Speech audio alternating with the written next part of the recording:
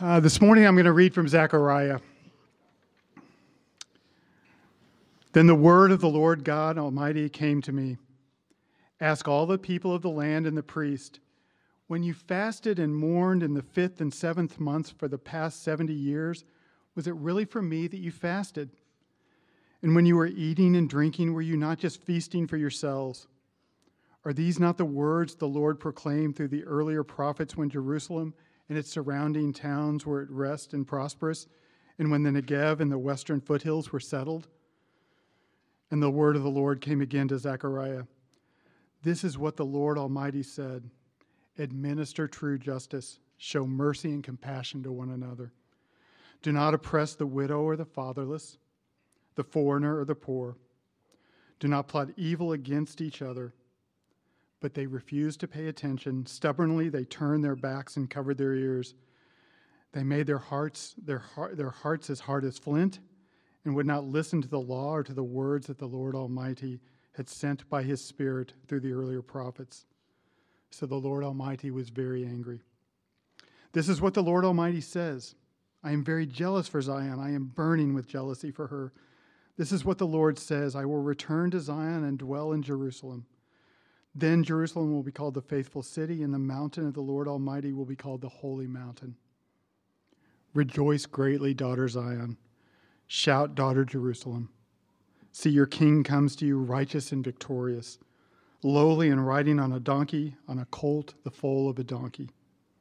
I will take away the chariots from Ephraim and the war horses from Jerusalem, and the battle bow will be broken. He will proclaim peace to the nations.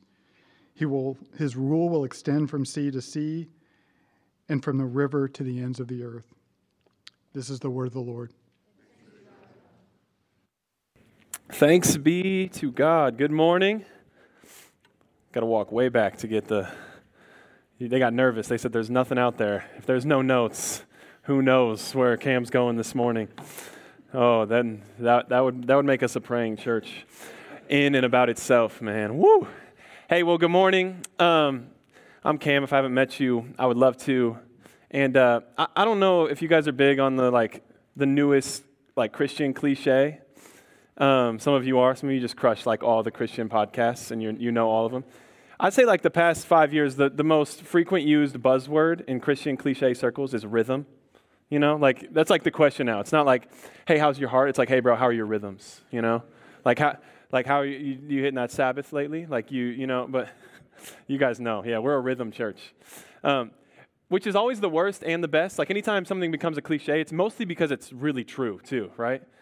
And rhythms are a part of our humanity. They're a part of what makes us image bearers of God, that we have rhythms, right? We have these things called, I'm gonna butcher it, I really tried, circadian, did I say that right? Circadian rhythms, right? It's how you eat and how you sleep. It's not how you eat, it's how you sleep and stuff. Okay, all right, you get it, right? All right, rhythms. What we do as a church is we try to follow the rhythms of the church since the church's birth, since the origin. It's why we do things like liturgy that make us call to worship, and then we do confession and lament, and then we have a rhythm to it. We also have rhythms with how we do things annually and in our church calendar, and Advent is part of our rhythm. And Advent is the month, the 4 weeks that lead into Christmas, or the celebration of the incoming birth of Jesus, the incarnation of God himself coming into our story to heal us, to redeem us, and ultimately to save us and send us and lead us. But I don't know about you, but Christmas usually isn't it's a great season. I really like it. But I wouldn't say it's the spiritual season for me, Easter, let's get hype, the resurrection of Jesus, Good Friday, but Easter, it's just okay, the baby comes, and then what about the life of Jesus and the death of Jesus and the resurrection of Jesus? And sometimes it's actually because we skip over the Advent process.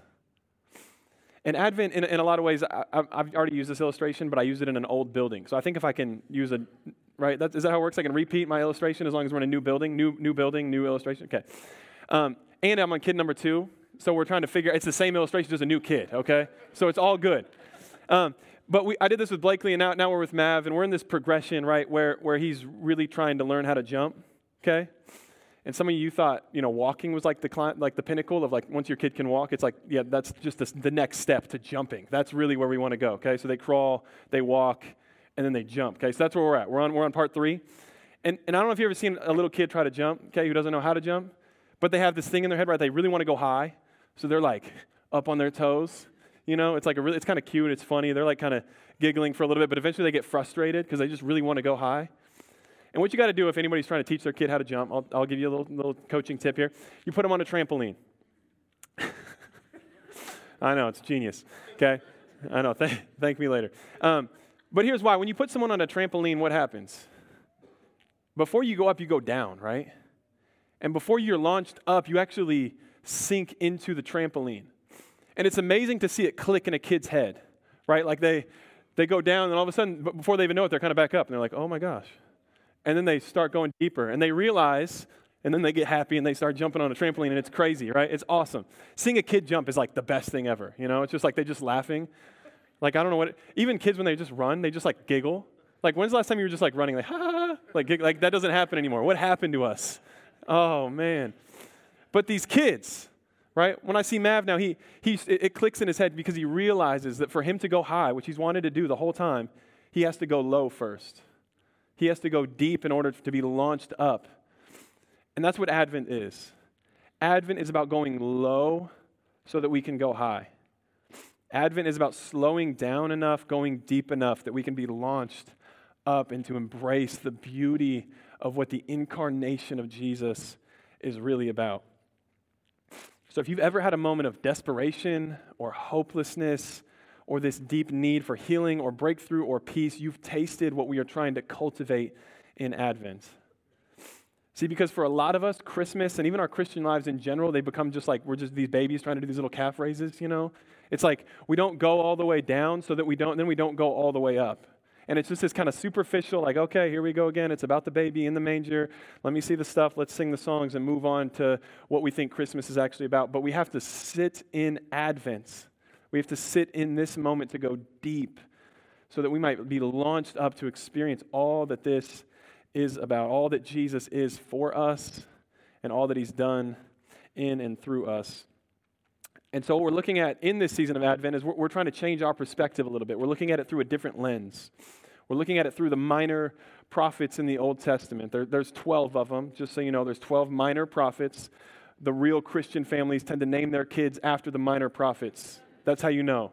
It's like, I don't know where that book is, but I think it's biblical, like Amos, it's like minor prophet, okay? That's how you know, all right? But we're looking through their lens. We're trying to see what is it that they were anticipating. When they longed for a king to come, what was it that they were longing for? And then how do we position our hearts and unify our hearts with their hearts to see what are we actually longing for when we ask for Jesus to meet us? When we ask for Jesus to break into our stories, when we celebrate the Christmas story of Jesus coming, what are we actually celebrating? So we're looking at that through their lens. And this morning, I'm going to look at one of those Christian names, Zechariah, okay? So if anybody's read the book of Zechariah, you probably name your kid after him because he's awesome. I don't know. All right, let's pray, and then I'll get into it. Jesus, we come to you this morning longing for more of your presence.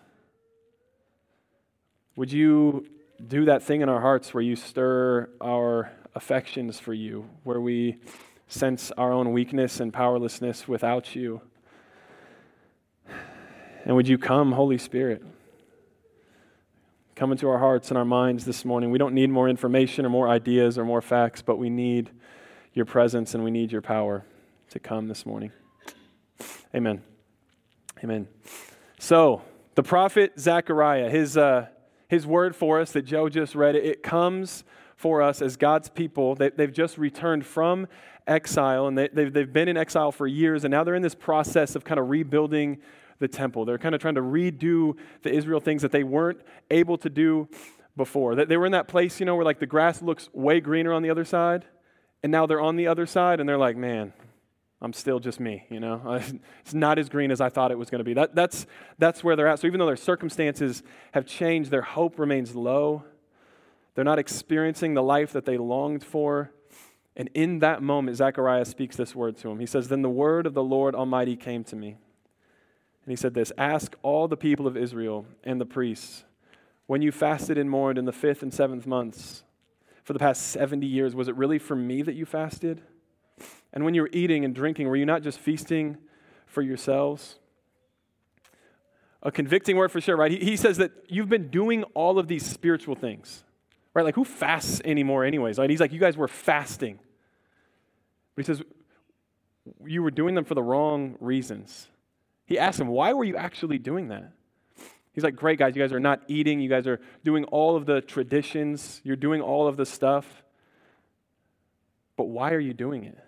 As if to say your beliefs and your behavior and what looks like on the outside, it's right, but your heart is far from me.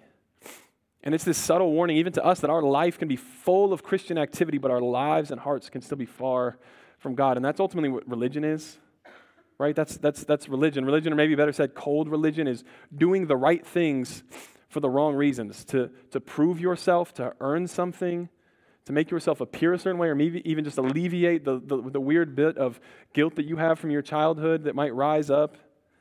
And it's a dangerous place to be because it smells like life with God, but it's not the same. It's an artificial version. It's the knockoff version of it, you know? It looks the same, but you know it. It falls apart in 3 weeks. Every single time you try religion, it never works for you. And he's saying it's not even what God wants.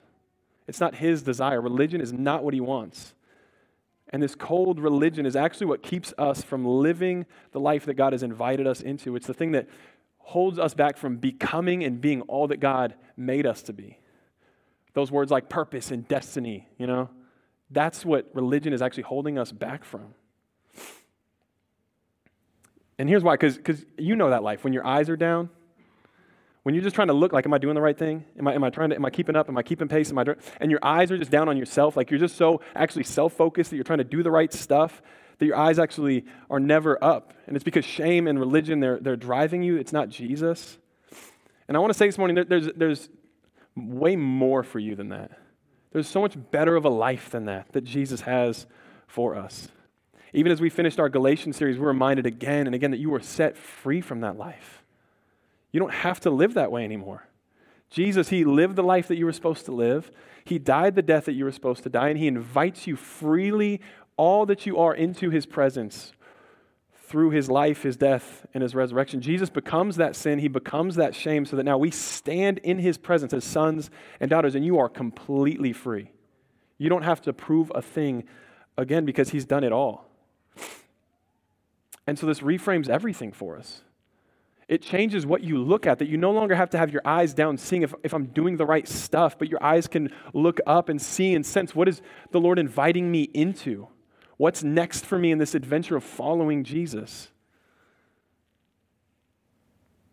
And if we can do that, we can see it's not religion that he wants, but it's something entirely different. Right? Jesus, he said basically the same words to the Pharisees, right? He says this, I desire mercy, not sacrifice. Or the prophet Amos, he says something similar. This is Eugene Peterson's paraphrase. Might sting a little, but we got to go down to go up. So just to, all right. He says this, I can't stand your religious meetings. I'm fed up with your conferences and your conventions. I want nothing to do with your religion projects, your pretentious slogans and goals. I'm sick of your fundraising schemes, your public relations, and your image making.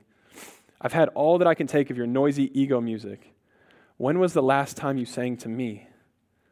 Do you know what I want? I want justice, oceans of it. I want fairness, rivers of it. That's what I want. That's all I want. Isn't that the exact same thing Zechariah said that we just heard? This is what the Lord Almighty says. Administer true justice. Show mercy and compassion to one another. Do not oppress the widow or the fatherless, the foreigner or the poor. Do not plot evil against one another. So let me even ask you this, how do you know you're doing well spiritually? Right? Is it kind of the thing if I'm doing good, it's because I've been crushing my Bible reading plan.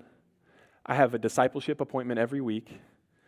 I've been listening to K-Love on the radio. Hello, I've been going to community group, whatever it is, right? What does that mean you're doing well spiritually? Or if you're doing bad, it's because I haven't read my Bible in a while. My prayer life is nothing. I've been listening to Drake's new album way too much. That's what it is for me. Just kidding, I don't listen to Drake.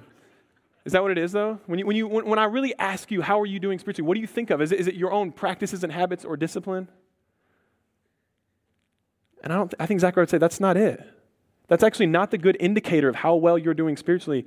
Zechariah and Amos, they both would say this. They would say your religious activity, that's not a good marker for how well you're doing spiritually.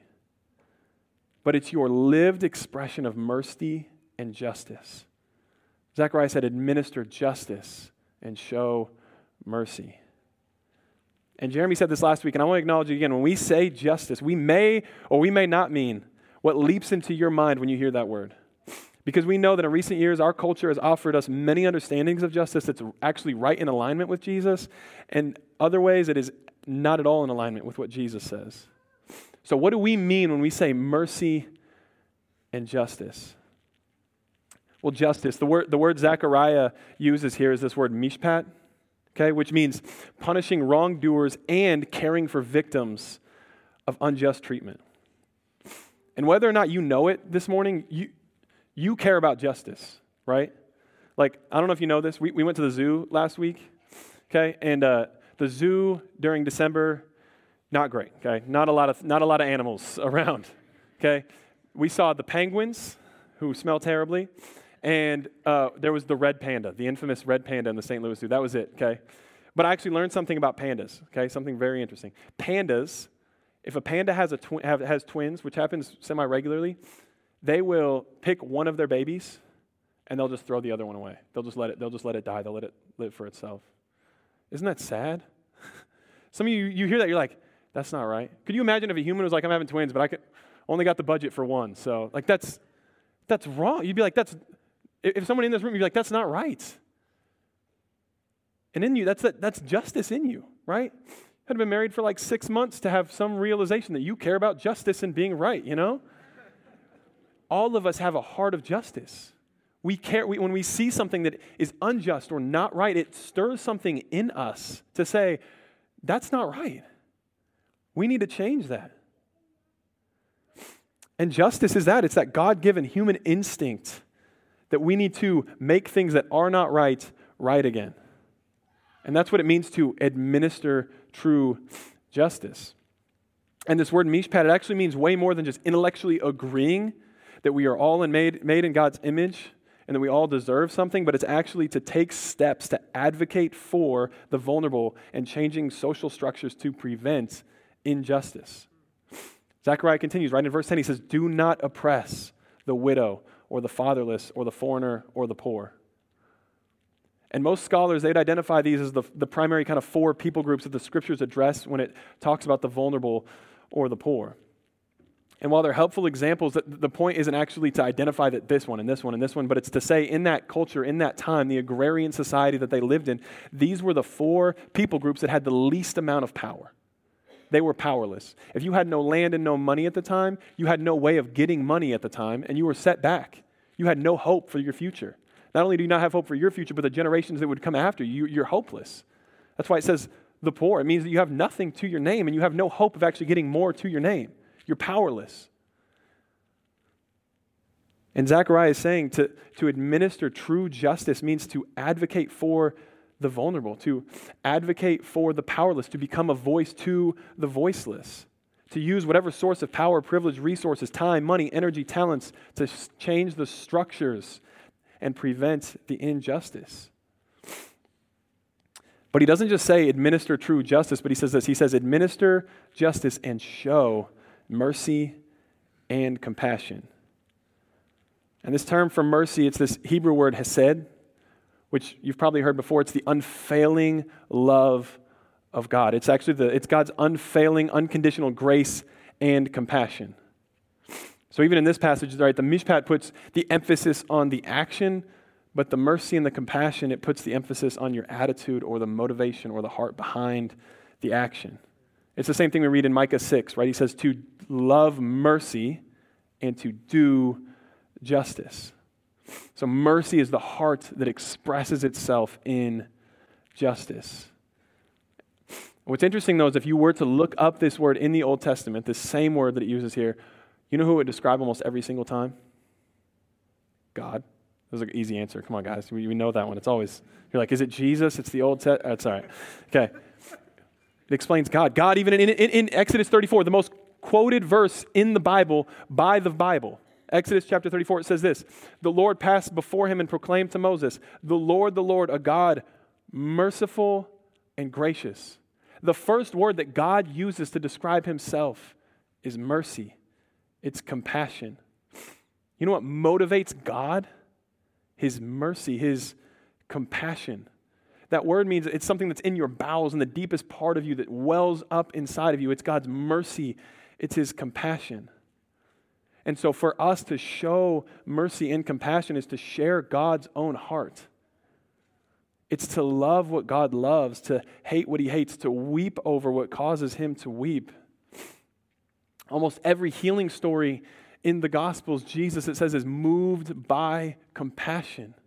It's what drives him. It's what fuels him. It's the gas in his tank. It's compassion. It's mercy. Compassion, quite literally, it means to suffer with. It's to identify with the vulnerable. It's to identify with the weak.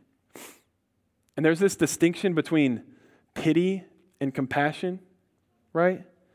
Pity is actually when we have this superior view of ourselves, and when you look down on someone and you feel bad for them, and then maybe some guilt or some shame or some mixed with that pity, it leads to something that I just call charity. Not that charity is bad, charity not in the right word, but charity, what I mean by that is that kind of involvement where you can stand at a distance, like maybe give something or at a distance or tweet something or play in a golf tournament.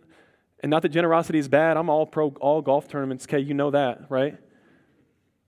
But pity and charity is when you can stand at a distance and your heart is actually unmoved. Your life is still in the same bubble that it's always been in, and your lived experience has never changed. But compassion means to identify with the vulnerable. And justice, what Zechariah says, true justice, it flows from a heart of mercy. Mercy changes the way that we see people. That they're not projects or screw-ups, but they're fellow humans made in the image of God who are worthy of love and respect and value. And growing this heart of mercy and compassion is nearly impossible without proximity. Moving from a heart of pity to one of compassion requires proximity to the vulnerable.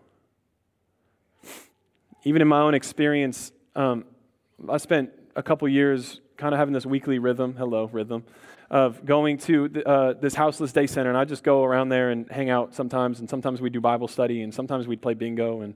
And really honestly, when I first started going there, I had a complete heart of pity.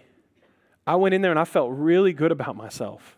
I said, finally, I'm doing what the Lord has called me to do, and I show up and, hey, I'm Cam, nice to meet you, just trying to do God's work, and I'd walk around, but in some ways it's funny, in some ways I'm deeply ashamed of that, and I'm embarrassed at that heart posture, because the longer you spend time there, the more your heart starts to change, right?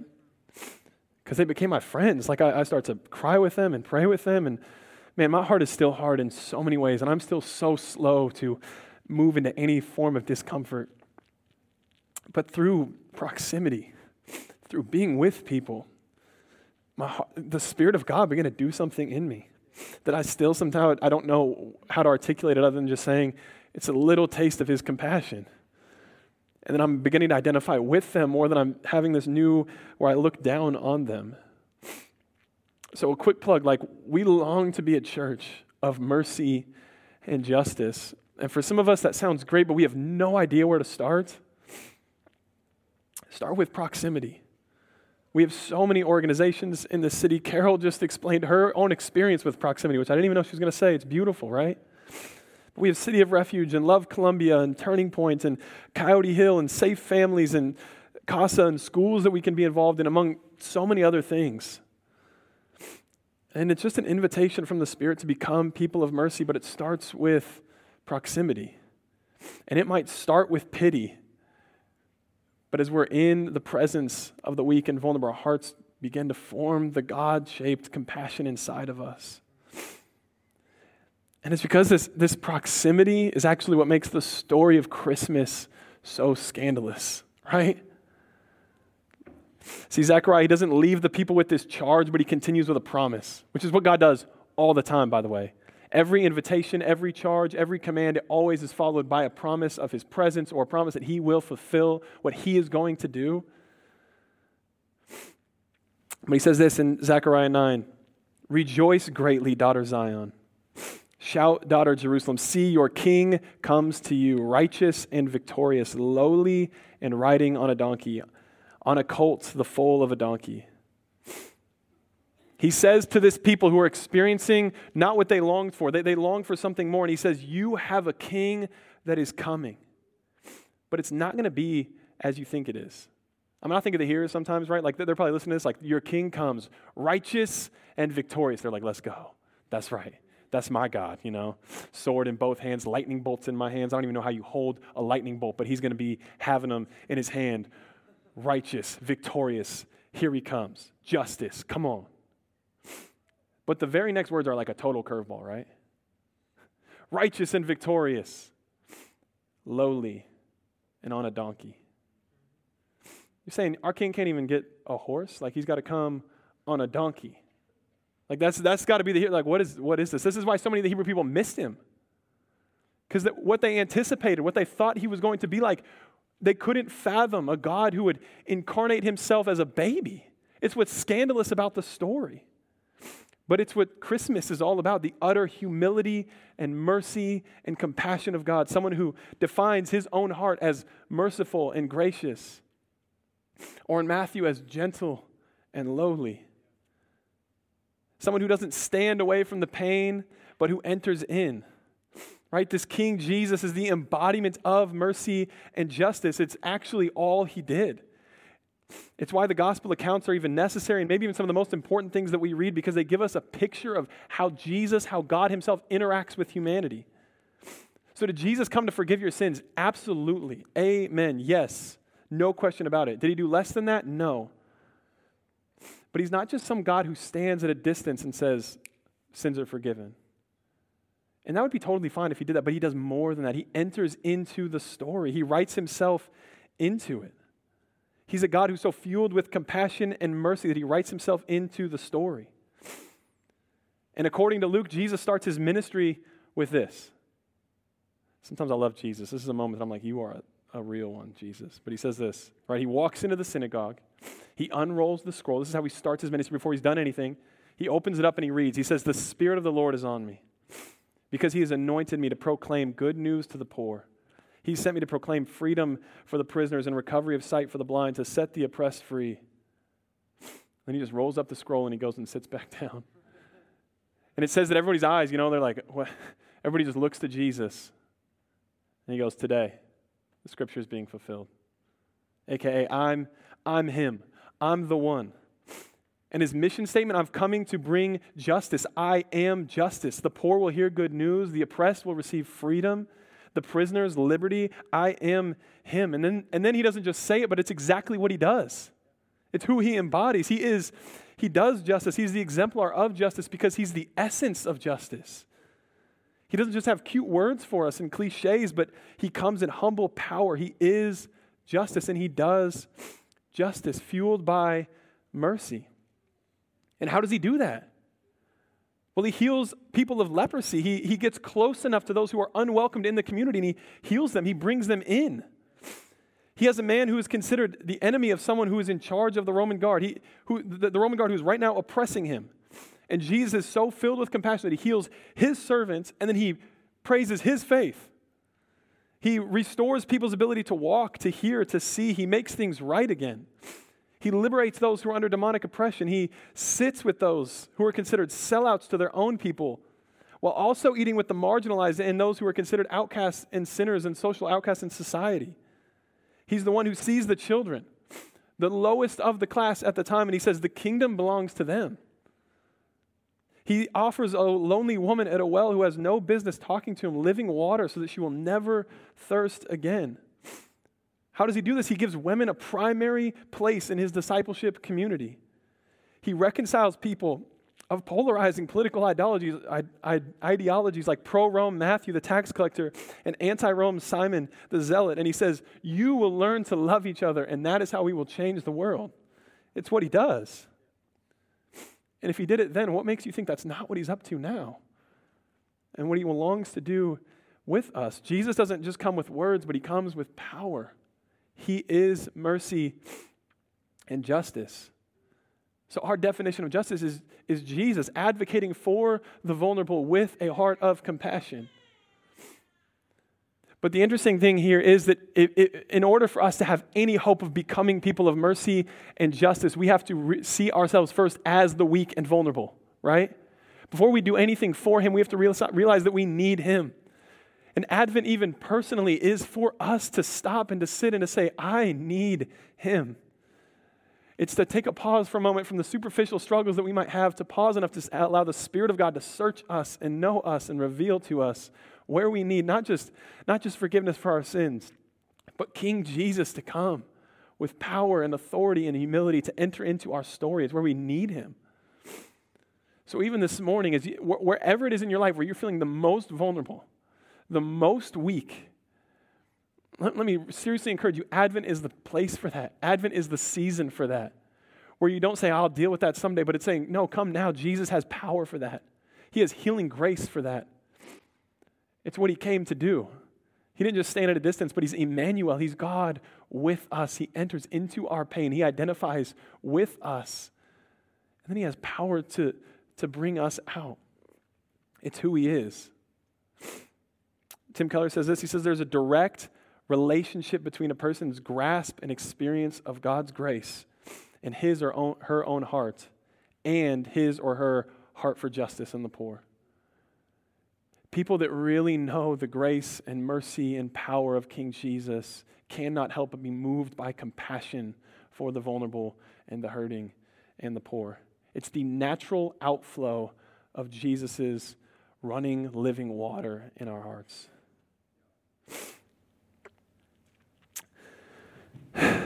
So I don't know even what's stirring in you, but let me just end with this encouragement for proximity.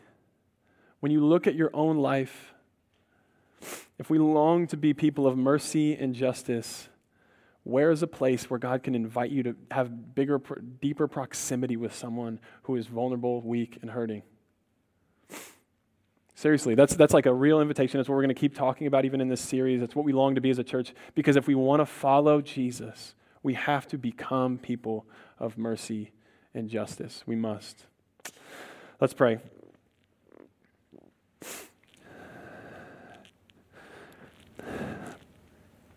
Jesus, thank you that you don't stand at a distance. That even right now in the room, we acknowledge that there's loneliness, that there's discouragement. Even in the dark days where the sun feels like it's never here, we acknowledge that that's in the room, and we thank you, Jesus, that you enter into these moments, and we welcome you. We ask you to continue to reveal to us the weakness and the vulnerability inside of us. And we ask for your healing power. We ask you to come, Jesus, as the King who makes all things new, who makes everything right, who takes the broken and reconciles it and restores it back to its proper way. And Jesus, we want to become people of mercy and justice, so will you give us the courage? It takes courage to follow you, to put ourselves in positions and places. Would you move us from hearts of pity to compassion? Even in the room, if there's any shame for pity, we just silence that voice in Jesus' name, and we ask that you would, out of the overflow of our own hearts, move us to become an agent and a source of renewal in our city. We long to be those kinds of people. It's who we want to be, but we cannot do it without your Spirit and without your power.